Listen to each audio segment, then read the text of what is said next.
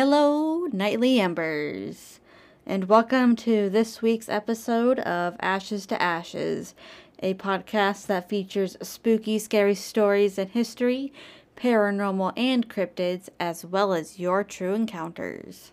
My name is Ash, and I'll be your ghoulish host. Now, before we begin, remember, if you have anything you want to share, such as a personal story or even a category idea, I'd love to hear from you. You can send all of that to ashes to ashes spookypodcast@gmail.com, as well as give a follow on Facebook. And from there, you can also find the fan page group where you can interact with other Nightly Embers on each week's episode.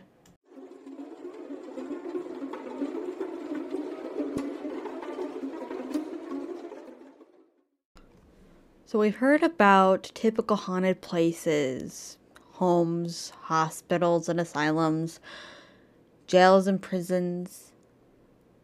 But what about an educational building?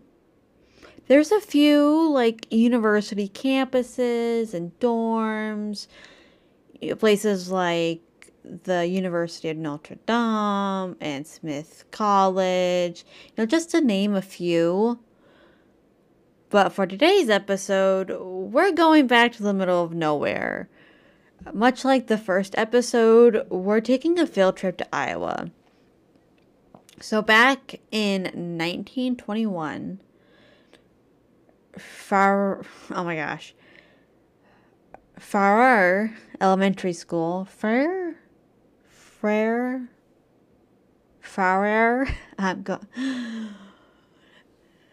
I can't help but chuckle trying to pronounce this. Anyway, in 1921, this town that I cannot pronounce to save my life was graced with a new elementary school. Residents from all around attended a ceremony in early April to celebrate the new school with the performance of the band that they got together. It's like this reopening or opening, I should say, of this school. The scissor ribbon cutting event. So the school's property consists of 6 acres of land and a 17,000 square foot schoolhouse. It had multiple levels. I believe it was 3. For 80 years, the school held classes in session. And then once again in 2002, for the 80th anniversary, they did another celebration type deal, much like with the grand opening. There's the word, grand opening of the school. But however, unfortunately, the school's doors, this would be the last they would see such an occasion because the school closed. The town's residents, they started to dwindle. You see that a lot with those smaller towns that don't really create the business structure to maintain people to live there. If you don't have the job, to travel too far for a job, things are going to dwindle down. So about half a decade, the school is untouched. From 2002 and 2006, there are natural signs of wear and tear of the structure, paint peeling, things dilapidating a little bit, and unfortunately the graffiti with people sneaking in.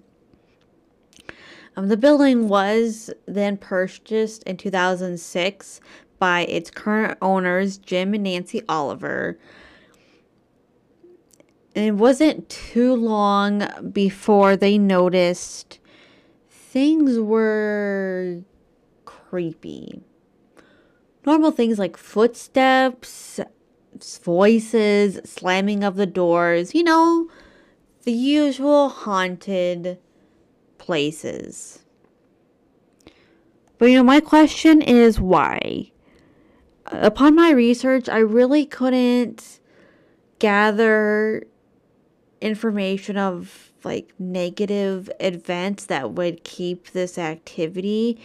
There's always going to be rumors of like, well, this teacher was really mean and they did this and that, or someone might have hurt themselves. I couldn't find anything like that. But turns out, however, right across the street neighbors a 150-year-old cemetery. And I Googled this too. I'm like, okay, how small is this town? No, when I Google mapped it, there was the school, and then I paneled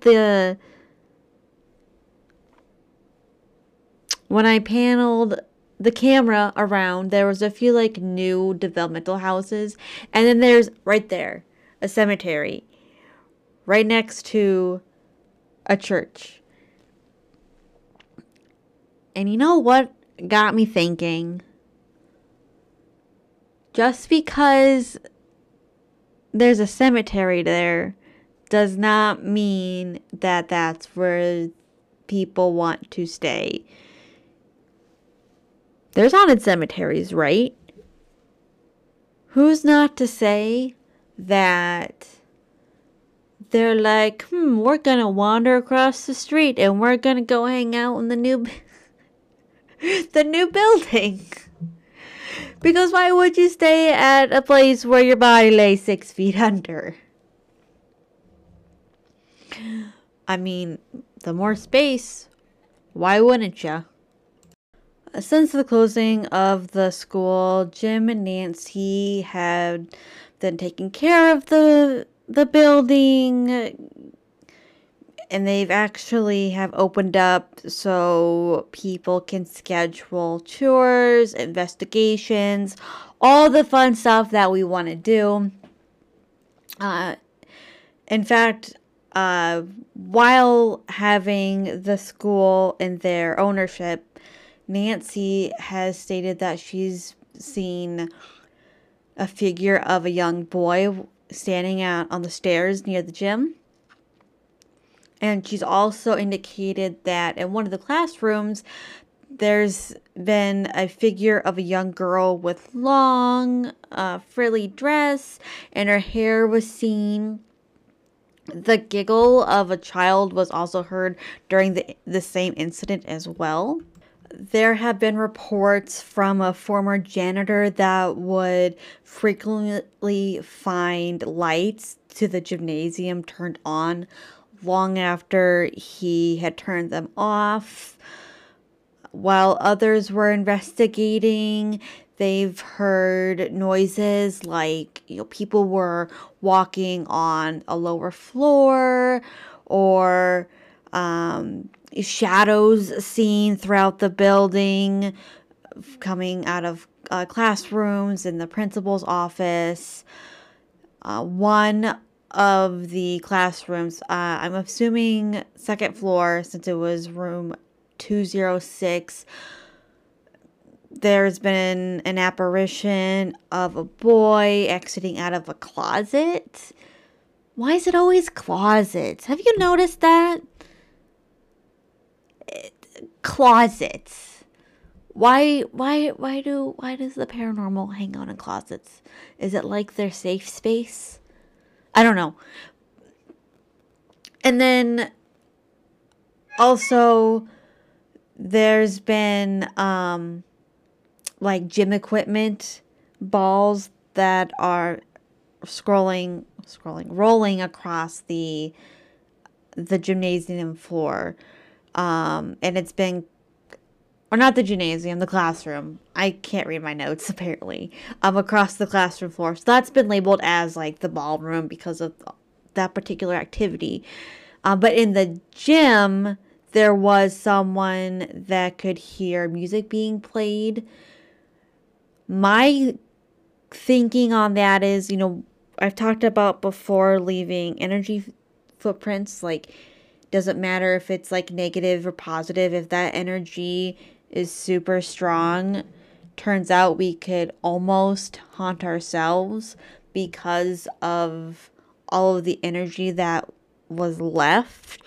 So it's quite possible that all that positive energy from the grand opening of the school, it could have left that musical influence, and that's how you could hear it across.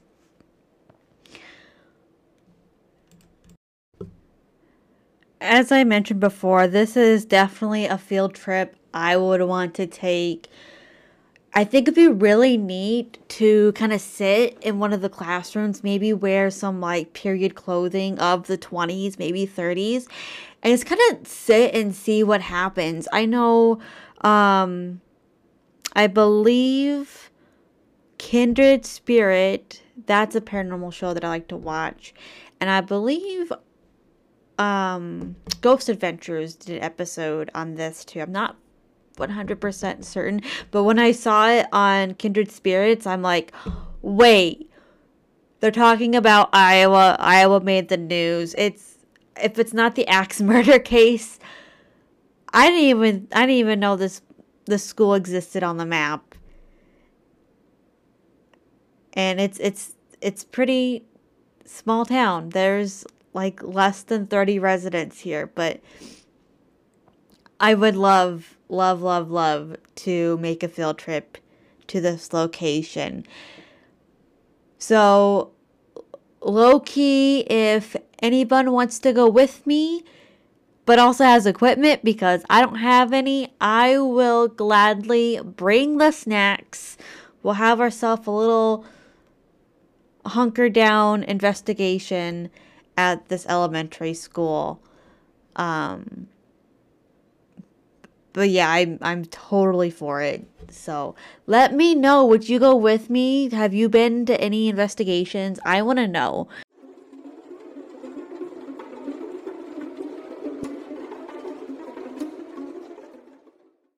Thank you, Nightly Embers, for listening to this week's Spooky Scary podcast. We'll see you next week. But until then, remember, you can connect on Facebook, on Instagram. Send over your spooky, scary stories or encounters to ashes spookypodcast at gmail.com. Remember, too, if you have Apple Podcast, feel free and please, I should say, send us a 5-star review and we'll get you a shout out. The more reviews and recognition, the more we can share all the spookiness. Again, this is your host, Ash, and I'll see you next week.